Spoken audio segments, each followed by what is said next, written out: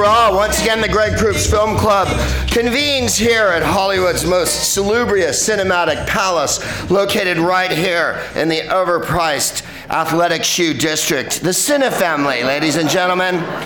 The echoey, hollowy, yes, you may applaud there. Thank you. Thank you. This is the live crowd. You'll be joining us via the magic of audio, but I can assure you there's lots of people here tonight. It's in fact sold out for this fantastic showing of summertime's most celebratory movie, the frothy 1995 confection, devised by the divine Amy Heckerling. Clueless is what we're picturing tonight here. Yeah, buddies. It's on like Grey Poupon and Donkey Kong. There's an echoey, boomy, full Mercury Theater Orson Wellesian richness to tonight's broadcast because the Cine family and their infinite wisdom, being a non-profit organization here in LA, which means that someone has a boat, used to have in front of the regular theater seats a dazzling variety of couches which were highly unhygienic and yet wildly comfortable as the evening wore on. The members, I believe, had access to them. You could also pay more to sit in the couch in a kind of a loge situation here. But they never checked with the authorities here in Los Angeles whether that was something they could do legally, and so the couch police arrived several weeks ago and in what can only be described as a daring pre-dawn raid. They were wearing shakos that had little mattresses on them, and when they arrived, the entire staff here at Cine Family was surprised. In other words, the backyard, everyone had to put out their cigarette and come inside. So it was quite a scene, I can assure you. The noise of the sirens mingled with the cries of the innocent as the sofas were wrested from the house and tossed summarily into the alley, into the waiting hands of indigents who swooped down on them and resold them immediately to stores on Fairfax Avenue. So the tragedy now being somewhat over, we can all sit back and repose and gaze across what can only be described as a gulf of despair between me and the audience. What used to be a rich, fulsome relationship between me and the crowd in the darkening room as the light shone upon us is now been removed some 100 yards hence, and this is our Deflategate, ladies and gentlemen. It's we've been penalized. We're going to have to sit this one out like the Russian Olympic team. You are listening to us from afar if you're here live tonight. If you're listening, of course, in your earbuds, I'm far too loud and nasal, as per usual. The people who are attending here tonight, this is July 19th, 2016. This picture premiered July 19th, 1995. It is the 21st. This movie has reached drinking age here tonight, and we're here to celebrate that fact. They do underage drink in the movie, which is awesome. There's a very famous, you'll look for it later in the picture, a tragic wine spilling scene. The stakes are high, and so are they when the scene occurs. You'll want to watch for that. And but it was an instant smash, and by the end of the night, it was the #1 picture in America, and then had a huge weekend and made a load of money. And that's why it's not just that it was a big hit. It's one of those wonderful coincidences, and also an awesome way to spend a night not watching the Republican National Convention, which is why I only mention it to mention it, because I wasn't going to mention it, because that's why we're all here tonight. If everybody watched last night, it was an infamous night. By the time this broadcast goes out, it'll of course be ancient history, meaning the Twitterverse will have forgotten about it, because Gigi Hadid will have pulled some madcap antic in the Antilles. And there's certain to be a new app that sweeps everybody's imagination into the dustbin for the weekend, upsetting the apple cart utterly in a Pokemon rear entry way. The first night of the Republican National Convention last night contained a healthy dose of misrepresentation, misogyny, grief porn, white supremacy, and chanting. And then when the politicians were allowed on stage at the end, there was no one left in the room because they'd exhausted themselves at that point.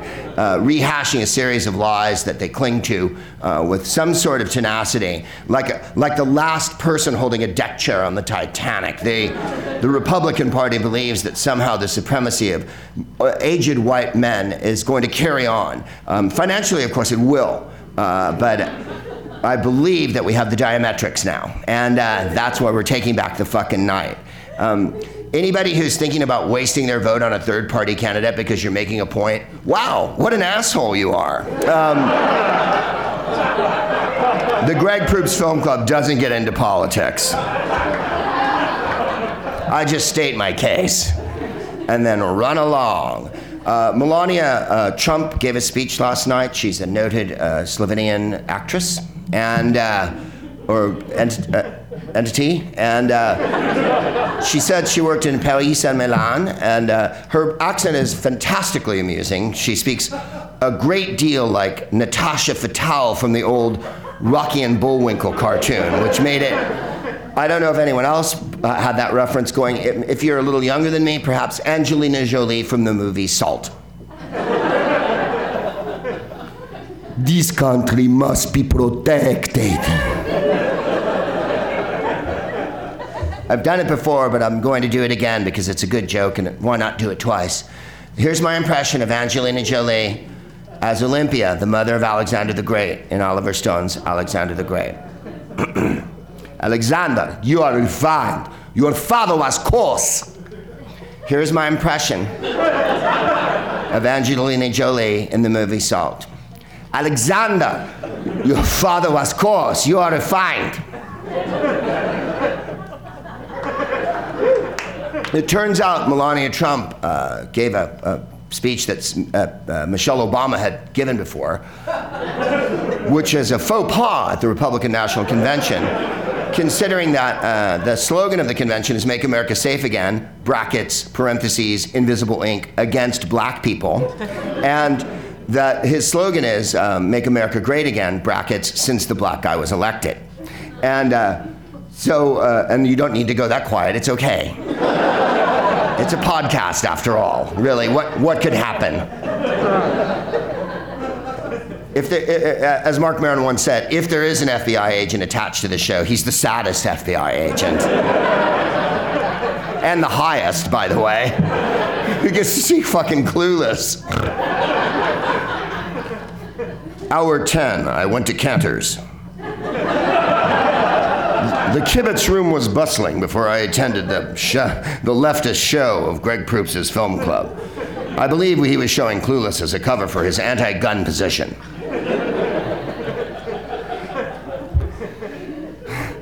Hour 11, I stood in line. There were lots of girls. I hadn't seen them before. 11:15, I saw a man in an expensive baseball cap walk by of the colored persuasion. The cap, I mean. So that's why I appreciate you coming out tonight. We could spend our time in so many ways, but really wasting it here with this fantastic dialogue and this tremendous premise. The teen movie is, of course, a staple of the pictures. In the World War II, they had the Judy and Mickey, right? And they would always put on a show in a barn. And somehow Mickey would go over to Judy's house and he couldn't get a date, and he'd ride a jalopy and he'd have a funny turned up hat and shit. But the thing was, they could both dance like the very devil themselves. And I was watching That's Entertainment. It's a movie from 1973 that's a compilation of old MGM musicals, and Mickey comes out and they show a clip where he's leaping in the air for 5 full minutes and he goes, and they cut back to him in the present day in 1973 wearing his plaid jacket and his ochre, turtleneck with the how did we ever have that much energy? And it was like methamphetamine. If there were 2 stars that we knew were on speed, it's Mickey and Judy. That's how you had that much energy. You were 17 and you were given a shamanistic dose of fucking speed before Busby Berkeley trotted your fucking well-rehearsed ass out on the pitch and you threw down like Gene Kelly's fucking satanic other. That's how you fucking had that much energy. You were young on the finest drugs the world had to offer during World War II. Imagine, because now we have sophisticated drugs that have been tailored and a new drug's invented every day, and there's a guy in a warehouse in Holland and he's recombining, fucking different strands and making, Molly 15 and Meow Meow 45 and, Kit Kat Kale Unguent fucking 900 licorice-based fucking 95 overseas little box. But in the 40s, imagine, it was a fucking dose of some sort of lethal shit that they just fucking wended off with some other, we'll put it with some baking powder. We call it Comtron. The Nazis were well known to be hepped up on amphetamine, which gave them the energy to pursue the war.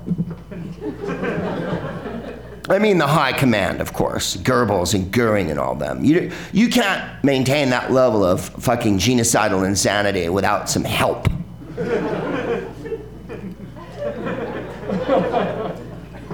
Kind of turning into a Republican National Convention speech right now.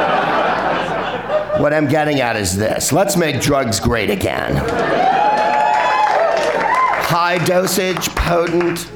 Now, who am I zooming? This is a great era for drugs. I mean, it's not the 70s or the 80s. Those were fun. My wife was always like, I didn't get into Quaaludes. And I was like, cheers. I didn't get into Quaaludes that much. I took a few. They made you feel real drunk. They were strong. And they were giant, too, which gave it an extra frisson of By the way, there's one of those bread hasps from the supermarket that holds the plastic of the bread in its long plastic bag together so that it doesn't grow stale. There's a bread hasp underneath the bottle in this elegant, and to show you how awesome the Cine family is, a stack of paper plates. I'm taking you backstage. This is like the Haunted Mansion now. Your cadaverous pallor betrays an aura of foreboding. Could it be you sense a disquieting metamorphosis? Yeah, that's to protect the inside of the globe.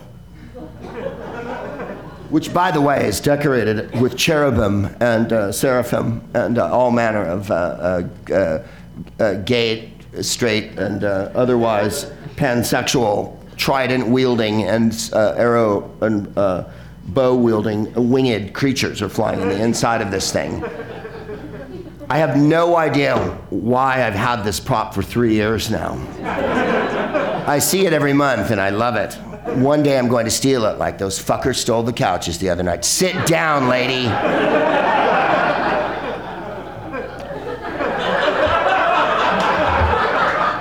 There's nowhere to sit.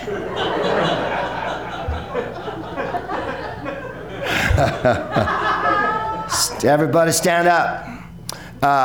Yeah.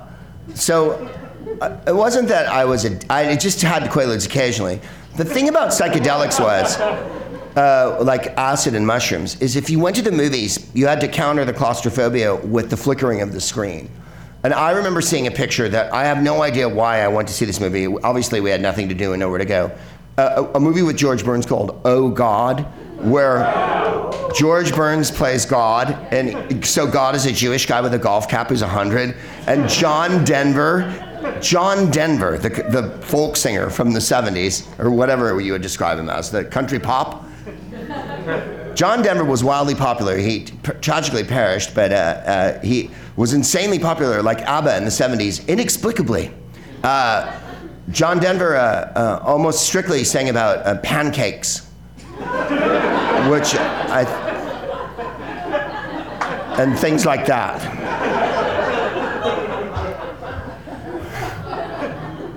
Life is old, they're older than the trees.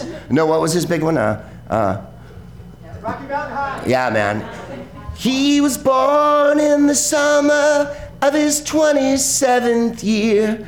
Coming home, no vibrato, you're white, to a place he'd never been before. He left yesterday behind him. Yeah, I had to cheat that one. The fire around what is it? Something sitting around the campfire and everybody's high. Oh yeah, it was the 70s. I think I was 11 or 12. That was a groovy record. Anyway, we took mushrooms and then we went to see that. And all I remember was there was a lot of scenes with a lot of white in them because George Burns kind of enters from the ethosphere. And I remember tweaking like a dog during that part and going like, oh my God, the screen is flickering massively. Is this me? And then looking around in the theater in like San Mateo and everybody's cool. And I'm like, huh, it's me. I have to tell you one thing. I would never tell you to watch the movie Oh God. But I saw it on mushrooms, and if you can be on mushrooms to see it, it's much improved. Mushrooms do nothing to diminish the humor of Oh God. There was a sequel, which was called Oh God, comma, You Devil. And get the fuck out of town and send me a candygram. Yeah, so there was a little Francescan franchise going on there. Sadly, Clueless did not spawn a sequel of movies, but it did spawn an awesome TV show. However, without Alicia Silverstone. I don't usually talk about the picture that much, but I think this one's worth talking about. One, I'm either ashamed or chuffed beyond measure that in the several years we've been conducting the Greg Proops Film Club, and my wife Jennifer, of course, is the main programmer at the film club. In other words, we watch what she wants to watch. This might be the first picture directed by a woman that we've shown. Yeah, I know. I meant to show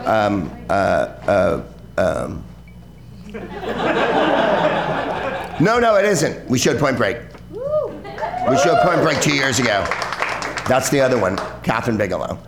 We're gonna get on that.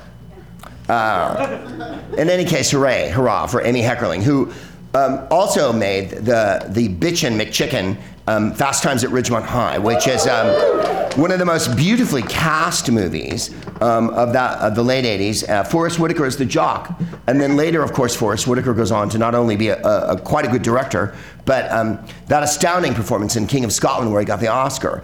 And coming from Fast Times where he's given a one-dimensional role where he basically growls. And I believe raises his hands above his head several times. Yeah, like that. And also Sean Penn, and the only time that he attempted humor in his whole career. And it's a complete touchdown, right? Like, it's Bill and Ted funny. He is really fucking magnificent in that picture. Clueless is after that, and she made Look Who's Talking and Look Who's Talking too as well. So she was fucking A. She was on fire at the time. It didn't get made as easy as you think. Tonight being the anniversary and all, I thought we'd commemorate it.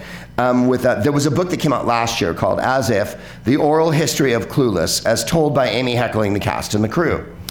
The name is inspired. I'm joking, of course, but direct. This part I think you might enjoy. Amy Heckerling's grandparents were like Cher and Josh. How so? Studio executives were concerned Cher and Josh's relationship would read as too incestuous, but Heckerling couldn't really see it. The thing is, she said, my grandparents were stepbrother and stepsister. Their parents had married after the deaths of their respective spouses, so her grandparents were teenagers when they met. She said, I mean, it's the Jewish ghetto. You don't leave a woman out on the street because she has no money and how will she feed the kids? Widowers marry widows, and that's how it is, and their respective children are not related. I love that because they're not related in the movie. I remember the first million times we watched it together, I would say to Jennifer, ooh, gross, they're like stepbrothers. And she's like, no, nobody's related. And I'd be like, but how does it work? I'm thin, I'm thick. Amy Heckerling wanted Alicia Silverstone because of the Aerosmith video, particularly Crying, if you remember that one. Yeah. Which has, fucking A. This, by the way, tonight's show is not only for the death of the Republican Party, which we're spilling some 40 dogs for. This one's for Joe Perry, who we hope returns soon from his sojourn into unhealthitude. Joe Perry is in the group Aerosmith. He's the guitar player. And if I'm ever made president, which I discuss on my other podcast, The Smartest Man in the World, which you can, of course, download for free, as you can this on GregMusic.com. One of the first things I'm going to do is erect a statue to Aerosmith. I know it's not a big legal point or whatever. It's just something America needs to do. Just so you don't harsh and think that everything I'm going to do in the first 100 days is a drag. Something on the agenda that's before that is we will no longer sing the national anthem at public events. We will all choose an Aretha Franklin song, vote on it. Yeah, thank you. So it's not all Aerosmith, but in this case it is. I was watching an Aerosmith video of Crying. That was the first video she was in, and I fell in love with her. My friend Carrie Fraser, who's a casting director, was casting it. This is when they were at Fox. They moved to Paramount, blah, blah, blah. You have to see this girl in The Crush. Yeah. And I was like, no, I want the Aerosmith girl. Turns out, how fucking clueless is that? They were both in the room together, and Carrie went, oh no, you've got to see this girl in The Crush. And Amy went, no, I love the girl in Crying. And then, oh my God, it's the same girl. And we both wanted her. Several other high profile, this part's gonna, I think, flip a little of your John Denver flapjack.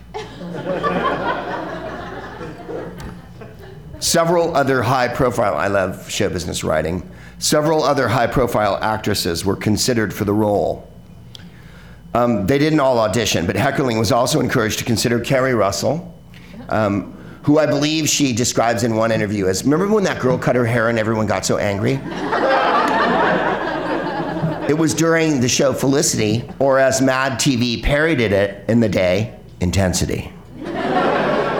Thank you for remembering the 90s. Angelina Jolie, who was discarded by the casting director, but then when the movie Gia came up, that was the casting director put her in that. So everything turned out okay. And since then, the Nobel Prize, the altruism, everything, it's been fantastic. Well, she hasn't won a Nobel Prize, but she will. And Gwyneth Paltrow. I'm not going to say anything. As Mick Jagger once said, very diplomatic, you see. By the way, Mick Jagger's having a baby. Well, he's not, but a vessel, a Jaggerian vessel that he had an assignation with. I don't hazard to characterize Mick Jagger's, loves and losses. So let's just say that he was with a woman. She's in her late 20s, I believe. So first of all, ick. And they're also propagating. So second of all, wow. Mick Jagger's penis has an eye patch, and there's bite marks in it and chips out of it, and there's like a splinter in it that can't be removed or the blood flow will stop, and there's, am I wrong? There was tile work done in it in the 70s, and part of it's been removed. There was a grill from the early 2000s that's on the front of it, and that's been removed. You know what I'm saying? Mick Jagger's dick has a gold tooth. And leers priapically. Whereas Roger Ailes recently, no. Lauryn Hill was considered for the role of Dionne. Dionne is played by, quite delightfully, by Stacey Dash. Stacey Dash has a fantastically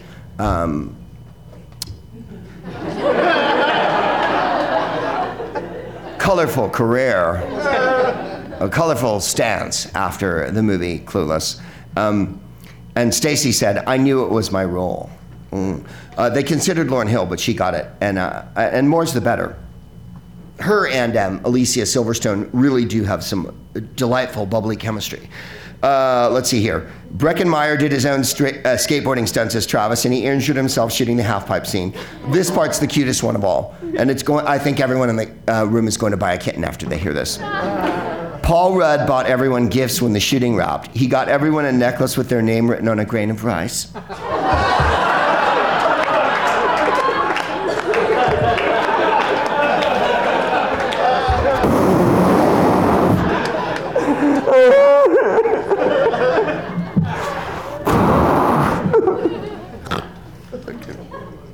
I love you, bro.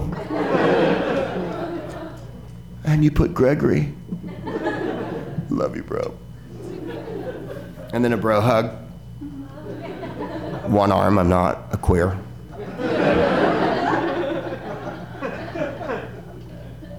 That one was the cutest. Alicia Silverstone had 63 costume changes. Yeah, watch for it. Here's the game. Every time she changes costume, you take a shot.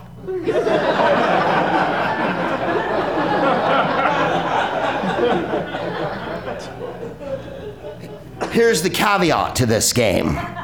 You have to play with Kate Moss. She's the only human on earth that can play this game the whole way through. Because you're gonna do a bump after every shot. And that way you'll be able to do the next shot. Cher's yellow plaid skirt was an original Jean-Paul Gaultier. It was one of the few pieces Moname, that's the costume director, had any budget. And then I like this one. She got to keep most of her wardrobe, but before you get totally jealous, you should know that she thinks she gave it all away. And I love that she thinks she gave it all away. That is so Cher. This one is fantastic. Paul Rudd wore a lot of his own clothes, like the Amnesty International t-shirt. In any case, understand that everyone has done a riff off this movie. That in my estimation of all of the Jane Austen pictures, and of course there's a new Whit Stillman Jane Austen picture out now, all the adaptations of Jane Austen, all of the goes that people have taken at that vaunted author. This one I think is the funniest and frothiest of all of them.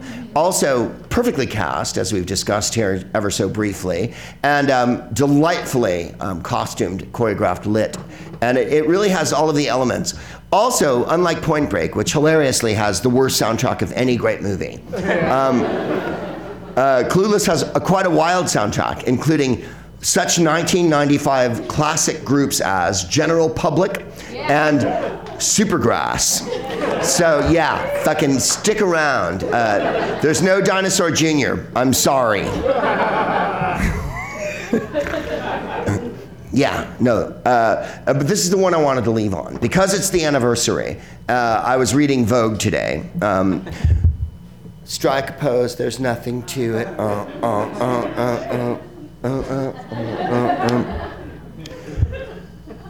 Yeah, Alicia Silverstone, we love you.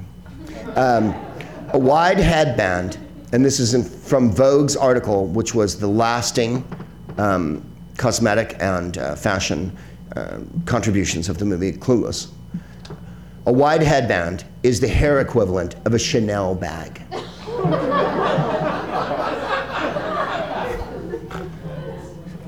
Yeah, don't scoff, monkey children, because this shit gets deep right now. Clueless most adored accessory. I know what you're gonna say. I was gonna say it too. Not knee socks. There's a lot of knee socks in this movie. But rather, the girlish headbands featured in every panning shot, which just might be the most classic look of all time. I give you, from 1995, the Oscar-winning, Golden Globe Award-winning, best film ever, the greatest summertime movie that we're all about to enjoy together, Amy Heckerling's classic, Clueless. Hooray.